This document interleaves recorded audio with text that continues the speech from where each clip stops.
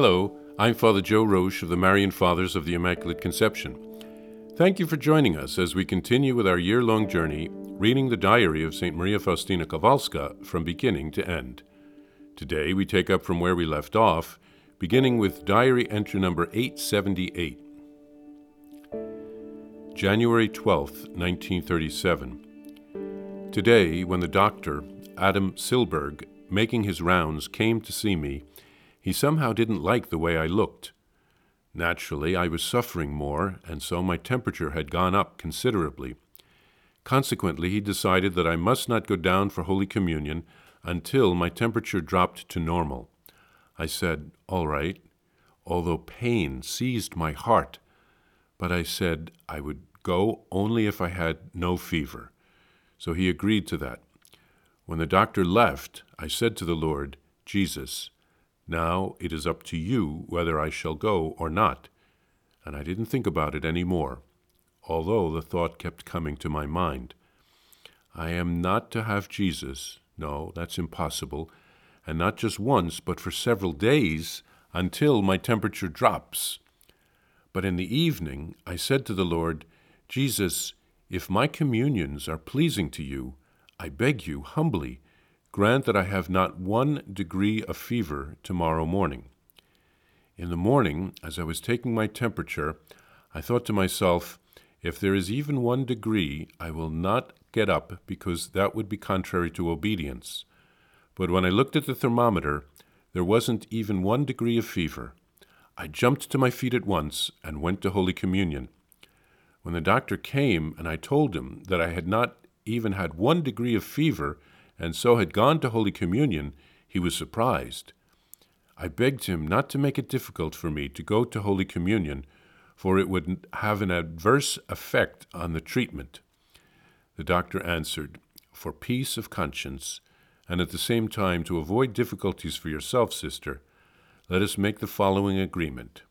When the weather is fine, and it isn't raining, and you feel all right, then, sister, please go. But you must weigh these matters in your conscience. It made me very happy that the doctor was being so considerate for my sake. You see, Jesus, I have already done whatever was up to me. Now I am counting on you, and I am quite at peace. I saw Father Andrasz as he was saying Holy Mass today. Before the elevation, I saw the infant Jesus with his hands spread out, and he was very joyous. Then, after a moment, I saw nothing more.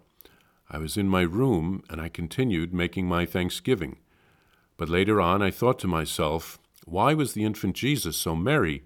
After all, he is not always so merry when I see him. Then I heard these words interiorly, because I am very much at home in his heart. And I was not at all surprised at this, because I know he loves Jesus very much.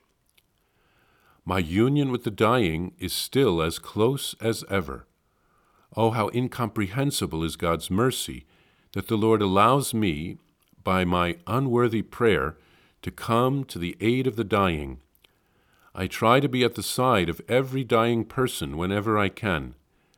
Have confidence in God, for he is good and inconceivable. His mercy surpasses our understanding. January 14th, 1937.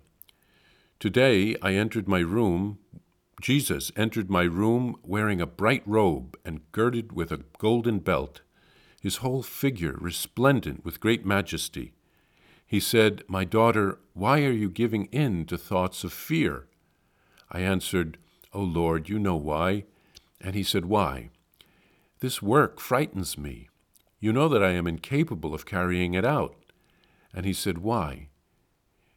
You see very well that I am not in good health, that I have no education, that I have no money, that I am an abyss of misery, that I fear contacts with people.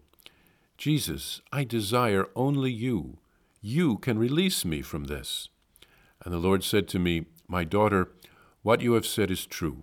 You are very miserable, and it pleased me to carry out this work of mercy precisely through you who are nothing but misery itself. Do not fear. I will not leave you alone. Do whatever you can in this matter. I will accomplish everything that is lacking in you. You know what is within your power to do. Do that." The Lord looked into the depth of my being with great kindness. I thought I would die for joy under that gaze. The Lord disappeared, and joy, strength, and power to act remained in my soul.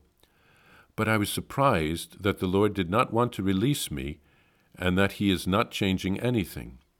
He has once said, "And despite all these joys, there is always a shadow of sorrow. I see that love and sorrow go hand in hand." Faustina writes of the doctor visiting her and prohibiting her from receiving communion until her fever broke. She then prayed, and Jesus broke her fever the next day.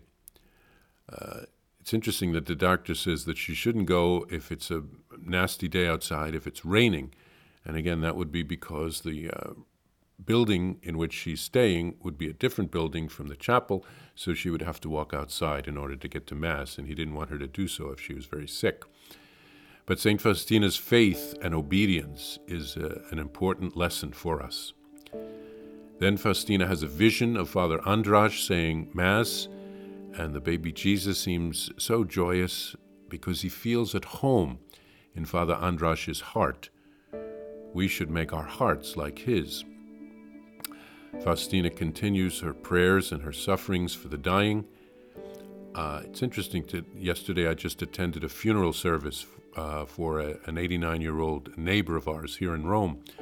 She had been in the hospital with various difficulties like pneumonia and a broken leg, and then she was transferred to a hospice, and she died the next day. And the chaplain said that that wasn't unusual. So we need to be always ready. We should pray for those who die unprepared. Jesus appears to Faustina, and he reassured her. He tells her to not be afraid. He has a great mission for her, but she doesn't have to accomplish it alone. He supplies for her lacks where she is lacking. And she feels joy when Jesus looks at her with love. But there is also a shadow of sorrow she feels because she's still overwhelmed by that mission, I guess. And she writes that joy and sorrow go hand in hand in this life. But that's only in this life. It will be different in the next life, where there will be no shadows, and there will only be the light of God's love.